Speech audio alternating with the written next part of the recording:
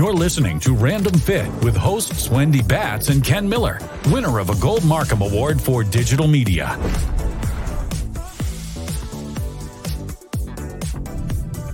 Welcome, everyone, to this week's edition of Random Fit. I am Wendy Batts here with my friend and co-host, Mr. Ken Miller. Ken, how are you? I'm doing great, Wendy. How you doing? I'm good. Hey, I like your hat. Brings out your eyes, you know. Thank you. Well, today I'm excited about this week's topic. I know this obviously is a topic that basically builds our career and keeps us employed. But this week we're going to talk about the overload principle and getting big results from small changes and what all that entails. So why don't we hop right on in, Ken? Okay, well, let's get right to it. I want to say it's funny because you and I, we talked about doing this topic, overload principle. Okay, what does it take to make changes, whether it's for power, for strength, for stability, for flexibility, running, cardio. But as soon as, of course, we talk about it, I think we just put it out there to the universe. I was having a dinner with with some family friends, and my buddy Mike, we're talking about, hey, he started asking about, okay, is it true if I do this, I'm going to get more strength, or I'm going to increase my squat?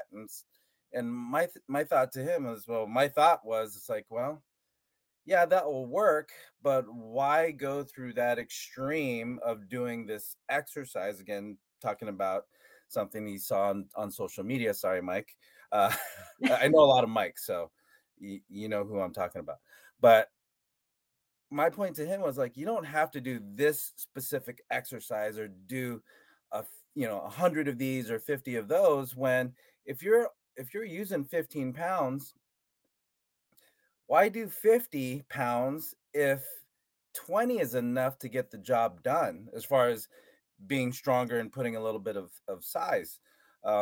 So when it comes to overload principle, it's about making these subtle changes enough to get the body to see that, hey, I need to be stronger. I need to be more powerful. I need to have more endurance to get that job done that you just had me do, because that was not fun, right? Mm-hmm. So overload principle is just creating enough of a stimulus to get the body to say, hey, we need to change so we don't get our butt kicked next time we have to encounter this stress again. Well, and I think it's important to do different things. And I know we talk about this, it seems like every week, but putting it into a way of really looking at it as a whole. Number one, if you're doing the exact same weight and the exact same exercise and the same routine that you do each and every day, that you go into a gym and you don't see changes, it's because your body has adapted to it. So there's something called the SAID principle.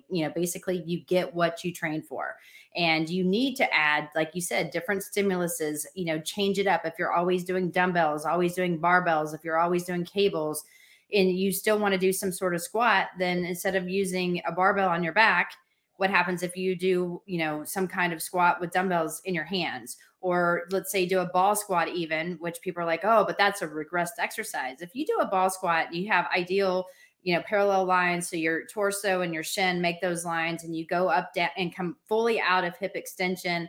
And then let's say you hold the last one for 30 seconds at the bottom and you've got weight in your hand. That is not easy, and then if you want to pair that with walking lunges right after.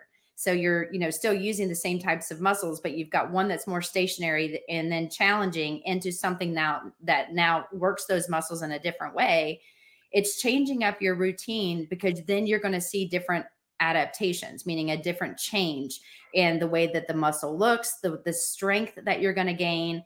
And those little things like that just small change of maybe pairing, exercises back to back, maybe doing something that you like and something that you don't. That is when you're going to start to really see a significant difference. But, how many times have you walked into the gym, just an open gym, and you see the same people there at the same time doing the same thing, but they have not changed at all in their physique. Right. You see it every day. And those are the people that just want to maintain, right? That, by behavior, by action alone, they want to maintain. right? So yes, but you know what, you say that, but when you ask them what their goals are, it's not to maintain. I never hear, oh, I'm trying to right, maintain. I get the, well, I'm trying to get bigger, you know, a bigger chest or bigger arms, or hey, right, summer's coming up. And I'm like, dude, you've been doing this for the past year. You know, why don't you think you've seen the change? And I think some of it is educational. You know, no one's really talked to them about that or challenged them in a different way or showed them a different way. And, you know, that's kind of the beauty of these types of podcasts. Because if you are that person and you're guilty, producer Eric, then this is a time to make changes and to what it is that you can do just to better your program, because you're going to feel better, move better, and then you're going to be able to take that to the next level and perform at a higher ability than you know, you can lift more. You know, who knew? If you right. want to chest press, go to the bar and load it up and do 10 really good reps, and then change it up completely, and then come back and reassess yourself maybe 3 or 4 weeks later and see if you're stronger. Most of the time you are. Right. And I think when it comes to, I mean, the idea of progressive overload, basically trying to get strong. I mean, we get pigeonholed into talking about strength and power, right? So you mentioned bench press. For some people, it might be a squat. Some people, it might be pull-ups. But we don't really talk about um, progressive overload with things like stability, with flexibility, or improving range of motion. We'll sometimes talk about making improvements when it comes to how far we run, or getting our times down when it comes to a 5K or a half marathon. But I just want to put it out there that, you know, when it comes to progressive overload and making these incremental, or these micro changes, it can apply to different things or different aspects of fitness, like flexibility and range of motion. Don't expect to do a foam rolling session and a stretch session, and think that range of motion and flexibility is going to be, you know, where it needs to be. You need to incrementally and consistently incorporate strategies that will help flexibility and range of motion. It's not always about, okay, I need to get stronger, I want to get bigger, you know, I want my biceps bigger, I want my chest bigger, I want my legs bigger. But it applies also to other aspects of fitness and conditioning, like flexibility. And that takes time. And a lot of people don't realize that even something with, you know, getting more range, and that's top of mind right now, because I've got a few clients that are, they're complaining about being stiff, they're immobile, especially when it comes to their low back or their hips. And, you know, getting them to understand, it's like, you need to do this every day and every day consistently, but you also need to kind of change up your routine, because you're foam rolling the same 4 spots, you're doing the same flexibility techniques on the same 4 regions of the body. Of course you're not going to see improvement. Of course you're not going to see changes, because you're doing the same thing over and over and over again. And that, as we know, Wendy, is a definition of, what's it called? Insanity. Doing the same thing over and over again and thinking you're I gonna think get you've it. nailed it. Yes.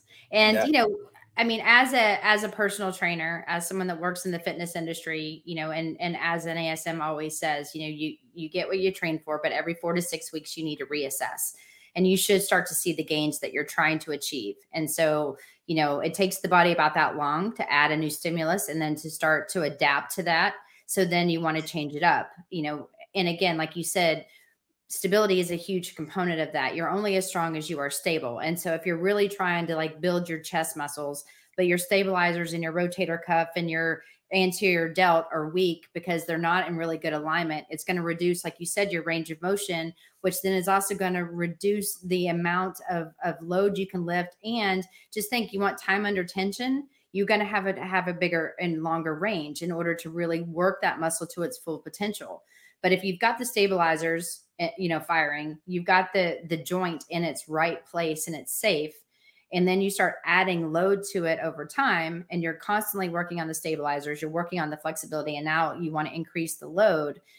It's more than just increasing the load. And I think that's where we kind of get pigeonholed. When we look at a program, we think, like you said, the only way you're going to see gains is if we just keep adding a bunch of weight. Well, that's going to cause repetitive movement and breakdown. And that's when people start to feel things in their rotator cuff, because one of the common compensation, rounded shoulders, forward head, being on the computer, doing those types of things are going to keep increasing that bad posture. And if I've got, you guys try this at home, or if you're in the car and you're listening to us on your way to work, round your shoulders forward, stick your head out, and then tell me, like go back and do a chest press movement. You're not going to be able to feel it as much or get the most benefit, because you're in a compromised position, versus if you had your chin back, your shoulders in a neutral position, and then you try to do it, it's going to feel better. And it's also way safer on your shoulder, for sure, your rotator cuff, but you're also going to be able to work that muscle through its full range of motion. Yeah, and that's a change, right? Even that's a big change that a lot of people miss, is just your posture is everything. So if you didn't change anything else outside of what you just discussed there, Wendy, that is a big change. And then once and this is something that I talk to a lot of the younger kids that I work with, so high schoolers and college kids, is that once you teach them to hold themselves just as you described, Wendy, you've made a change. And now mechanically, as you now do your workout this week, next week, and the week after, that is a different recruitment pattern. That in and of itself is telling the muscles, hey, you need to perform, you need to lift this much weight in this new position. So that is a re-educational process that the body goes through, and it's a different stimulus. A lot of people don't realize this. Okay, 135 pounds is 135 pounds, but 135 pounds under the bar with poor posture is different than 135 pounds on the bar with better posture. And then once you start to train with this updated, hardware, talking about your body and how your body moves, that's a different recruitment pattern. You're using different motor units, more motor units within the muscle when it's programmed to work more efficiently. And then that's where a lot of change is going to happen. So again, this conversation being biased more towards strength gains, posture and position when you're executing exercise is going to be the biggest first step that you can make when it comes to improving strength gains. But I guess we can't really negate conditioning too, because if you're running or rowing with better posture and position, you're going to move more efficiently, which means you're going to get faster times, or at least decreasing stress and the potential for injury when it comes to moving better versus with poor running mechanics, as an example. Oh, for sure. And, we got to think that there's different stages that the body occurs. I mean, in order for stimulus to happen, we have to stress out the body, but there's a difference between stressing it in the right way, making sure that the right muscle is firing at the right time and the right plane of motion, and there is going to be some fatigue, and there is going to be some joint stiffness and soreness that happens when you start any kind of regimen. But if you're going into the gym and you're doing the same things, this is when we're going to challenge you now to do something different that still mimics those prime movers. And so, like I said, if you're always doing the bar, maybe go to a piece of machinery like a cable, set yourself up and try to do and mimic that same pattern at a slower tempo, really focusing on the positioning of your head, shoulders, squeezing your stomach, squeezing your glutes, maintaining proper alignment with your feet pointed straight ahead. It really does challenge you, because most people, when you're not really engaging the core, which again, the core is about 29 muscles that are going to be activating. And then you're making sure your shoulders are in a good position, so your stabilizers are now activated. And then you're doing, the prime mover for the chest. Think of all those other muscles that you have now incorporated into that one particular exercise, in comparison of just laying down on a bench, grabbing, a bar, and then trying to lift as high as you can. So, there's a chance of arching in the lower back more so than the power lifters. I'm not talking about that. I'm just talking about general movement of a bar, but you're probably going to be sore in a different way, because you're incorporating a different type of exercise, a different change, a different stress to your body, even though it is still mimicking a chest press. And you're listening to us here on Random Fit, and both Wendy Batts and I, Ken Miller, we're talking about overload principle, getting big results from small changes. And when it comes to small changes, Wendy, again, with your example of the bad, I'm hoping that resonates with a lot of people that do work out on Monday night, which is of course National Chest Day. But you take that concept to other body parts, other motions, obviously, but it's the little things that do make a difference. And, we're talking about posture being one of the bigger ones. But I think, Wendy, when it comes to people wanting to be bigger and stronger, the first inclination is to increase the weight, right? And you mentioned tempo, which is a huge thing, right? If you were to go 2 seconds up, 2 seconds down, that's a 4 second repetition. But even if I lengthened it by 1 second or 2 seconds, you take that over 10 repetitions, right? You're now adding minutes onto the sets that you're performing, and that in and of itself is a change. If you decrease the amount of rest in between the sets that you do, and again, if you're watching the amount of rest period, if you're not watching the amount of rest that you're taking in between sets, do it. Put yourself on a timer. That's one of the things that we did as in the strength conditioning room, was we have the timer on. The second that clock hits zero, you're not just sitting down, getting under the bar. Your hands are on the bar and you're ready to perform that exercise.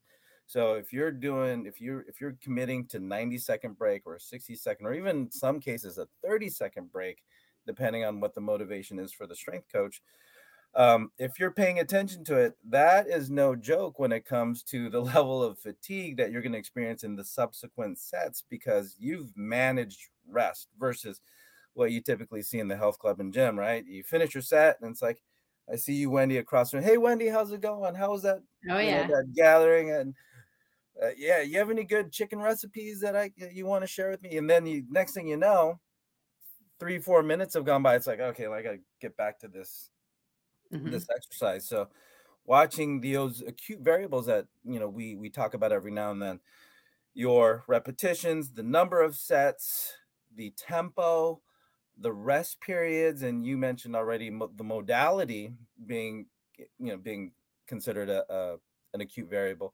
You change any one of those aspects towards what your desired goal is. So if I'm looking for size and strength, I might increase the amount of weight that I'm using, or I can manage the amount of sets, add another set. But looking at the little things, kind of dissecting and scouting out your own personal workouts and saying, okay, well, what can I change now that's going to give me the bigger bang for my buck when it comes to my workout that I haven't changed already? So a lot of people, they will change the weight. They'll go to a bigger dumbbell, they'll put on a bigger plate. But have we looked at the smaller things like, okay, well, am I paying attention to my rest? Am I paying attention to my speed or my tempo? And pick on those things first, because again, the littlest things can give you some big results if you do it over time. And that's usually what, that's where I challenge most of my clients. I'm like, you know what, you can do what you want to do, but let's just slow it down. Let's slow it down. But you know what? It's going to be the quality of your movement. If you start to compensate, so I see an arch or I see this happening, then I'm going to shut you down. So let's see where you are based on what you like to do. And then usually that's the selling point, because, I often say, or people will come to me and say, I only have 30 minutes. This maybe not be a client, but somebody that's asking for advice. I don't think I can get this done. So then they choose not to come. When in all reality, when I have a client come in, I may spend 10 or 15 minutes doing, some type of flexibility, some manual work, or whatever it is I want to do. And then I spend another 5 minutes afterwards. So 20 minutes of their workout is like pretty much preparing their body for what we're going to do, and 5 minutes of making sure that they're actually getting their stretches that they should do, because I know they're not going to do it on their own. So, I mean, I've got 30 or 40 minutes of the actual workout. And by the time they're done with that, they're done. Because again, I'm limiting how much rest they get in between. I'm challenging their bodies. We're following the tempo. We're doing things slow. And then, I mean, they're like clients for life, because I don't need to sit there for 60 or 70 or 90 minutes, just going from one exercise to another, same routine, same thing, when I can get it done in a shorter amount of time, challenging them in different ways. And the next day they know that they've been there to see me. So they're not getting off easy. I'm not making it easy, but I'm just being smart in their program. And so, again, if you don't have a trainer, that's fine. If you're really just being that fitness enthusiast and you really want to make a difference for yourself, change up what you're doing. Like Ken said, make those small changes, slow things down, really focus on squeezing your stomach and your glutes at the same time, just to decrease some of the pressure on your lower back. and then execute different types of exercises that you, and if you hate doing, and I hate that word, but if you really do not and you dislike an exercise, you probably dislike it because it's hard. So I challenge you. So some of those exercises that you really don't like, maybe put those back in, one or two, not the whole day, because then you're going to be just miserable at the gym, but maybe incorporate, like, for example, I am not a push-up fan. Push-ups are the easiest. You can do them anywhere, but I would rather do a chest press on a cable or a chest press some other way, or changing up different ways of doing planks, because I'm still working different muscles that are utilizing my pecs. You know, I like doing chest presses on the ball, but I just don't like doing push-ups. However, once or twice a month, I incorporate them in my program. I try to do them at a 4-2-1 tempo. So therefore, it's not that I can't do it. I just don't like them. And so I don't like them because they're hard and because I slow it down and make it more challenging. So, you know, but I'm doing them now with my son because it's something that he wants to learn to do, and he has to do it in practice. And I don't want him being the one with the stink bug. So his tush is up in the air. I need him to look good because I have a reputation to uphold. He is a reflection of you, Wendy. I know. As I'm finding out with my kids that they do, you know, between baseball, volleyball, basketball, it is one of those things that, yeah, they're going to have to do push-ups. They're going to have to run. And I can't help but think, okay, you better show up, and you better show up strong, because I can't have you guys going out on the court or the field not being able to do 10 of any of those things. So definitely, well, you got to lead by example. I will tell you this. So my son was like, check this out. He took his shirt off, and he can make his shoulder blades dance, and he can literally bring them back where they come out almost like so far away from his back. And it's absolutely frightening. And I mean, I took a video of it because I'm like, I cannot even believe this is possible unless you're, you know, on Cirque du Soleil or you're doing things and you're some contortionist or whatever. He is not. And I'm like, how are you my child and can do that? So I asked, you know, my husband, is something wrong with him? Because I've never seen this. And he's like, no, he's 6. He's growing into, you know, like things are starting to come together. But because of the changes, I've never had a kid before. This is all new to me. So apparently that's normal. Just so you know. That is normal. It looks weird, but just keep your shirt on, man. Just keep it. Don't ever do that in front of me again. We got to work that serratus, dude. We can't have any wingers. We cannot have winging shoulder blades. You know how much control it takes for me to not say stuff like that to my kids. And push up all the way through. A push up plus, man. How hard is a push up plus? Just finish the push. Yeah. Like, I'm a little more, you know, that's okay, buddy. Let's try that again. But, you know, do this. My husband's like, dude, seriously, come all the way up. You know, we're totally different in the way that we talk to him during exercise, for sure. So let me change gears here for a second, because in talking about exercises, what we've talked about is kind of geared towards somebody who's experienced and is working out and looking to make changes. But this, as far as the overload principle, definitely has its applications towards that new exerciser, right? So if there's one thing that I think a lot of people are intimidated by when it comes to working out in the gym or actually incorporating exercise into their lifestyle programs, that they think they have to do a lot more than what's needed to make that change, whether it's to get stronger, improve their conditioning, improve their posture, improve their situation when it comes to, let's say, low back issues, things like that. It doesn't have to be that, 30-minute program that you read about in the magazine. So making changes, especially for a newcomer to exercises, I think one of the keys to success to incorporating exercise into your lifestyle, if it's not in a part of your regular routine now, is to start off easy. Because I think one of the things that stops a lot of people is that they went too far too fast with their workout routine, making any kind of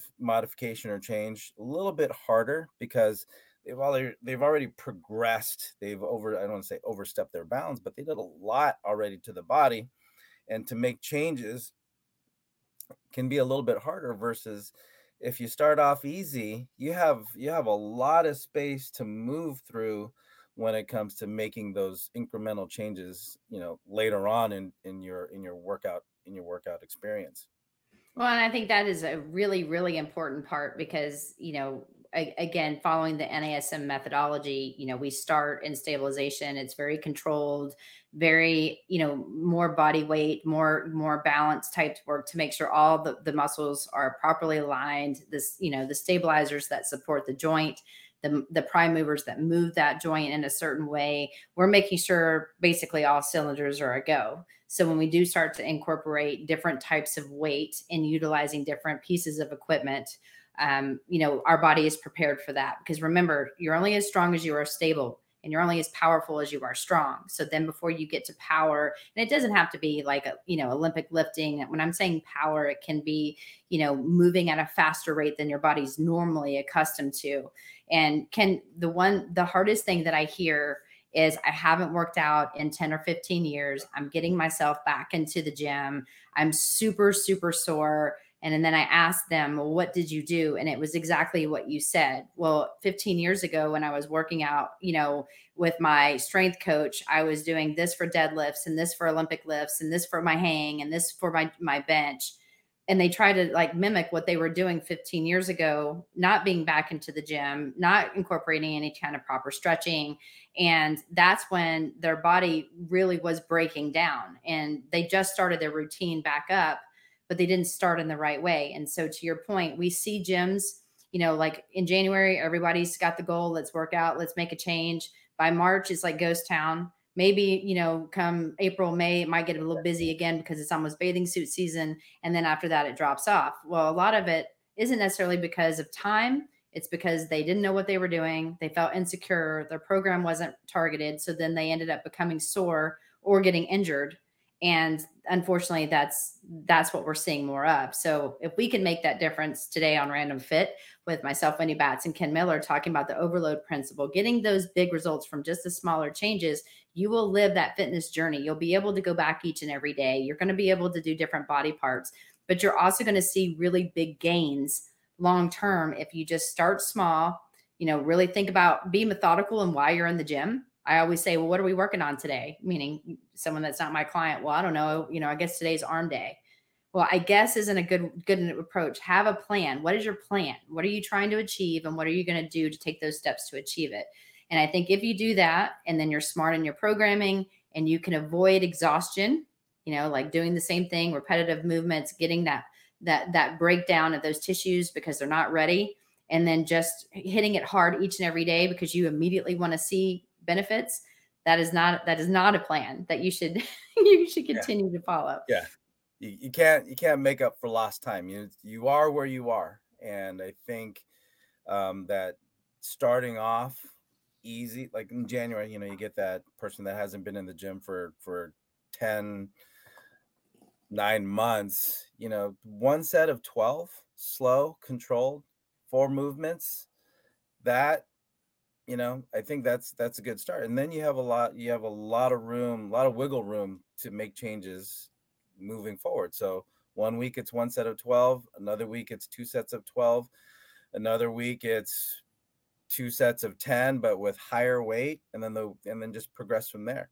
But your body does reach a threshold, and once you're kind of figuring out, it's like, well, I'm kind of tapping onto that threshold more and more often. Then I think that's where you want to get professional advice, and have another set of eyeballs on you to tell you, it's like, hey, you know what? I'm watching you work out, and your form is good, but you've been doing the same thing, for the last 3 months. So, I think with making those changes, you just have to do a lot of, do a little bit of self-scouting and see, okay, well, where are my blind spots, and figuring out, okay, this is the low-hanging fruit. This is what's going to give me the bigger change if I just make a little incremental change in that aspect of how I do things.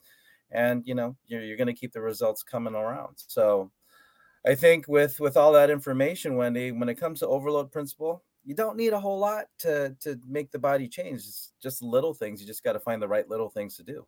Mm-hmm. And just remember, every 4 to 6 weeks, reevaluate where you are and change up your program. If you're doing things very slow and you're doing anywhere from 12 to 20 repetitions and you're doing 2 to 3 sets, Okay, maybe now you're going to do 2 or 3 sets. You're going to increase the load. You're going to, maybe do, pairings of different exercises together. So some of the stuff you were used to doing, maybe still slow, and then adding like one very like strength-based exercise, like the chest press or the shoulder presses, or, the things that you would typically see in with machines at the gym. And then transition into, what is it that you want to do? If you want to build sides, then you're probably ready to add more load and doing some of the typical exercises that you're normally used to doing, or that you've done when you were younger. And then at that point, change it up to do things heavy, and then do things with speed that mimic the same body parts, pair them up again, but then go back down and reevaluate yourself. Can you still do some of those slower movements?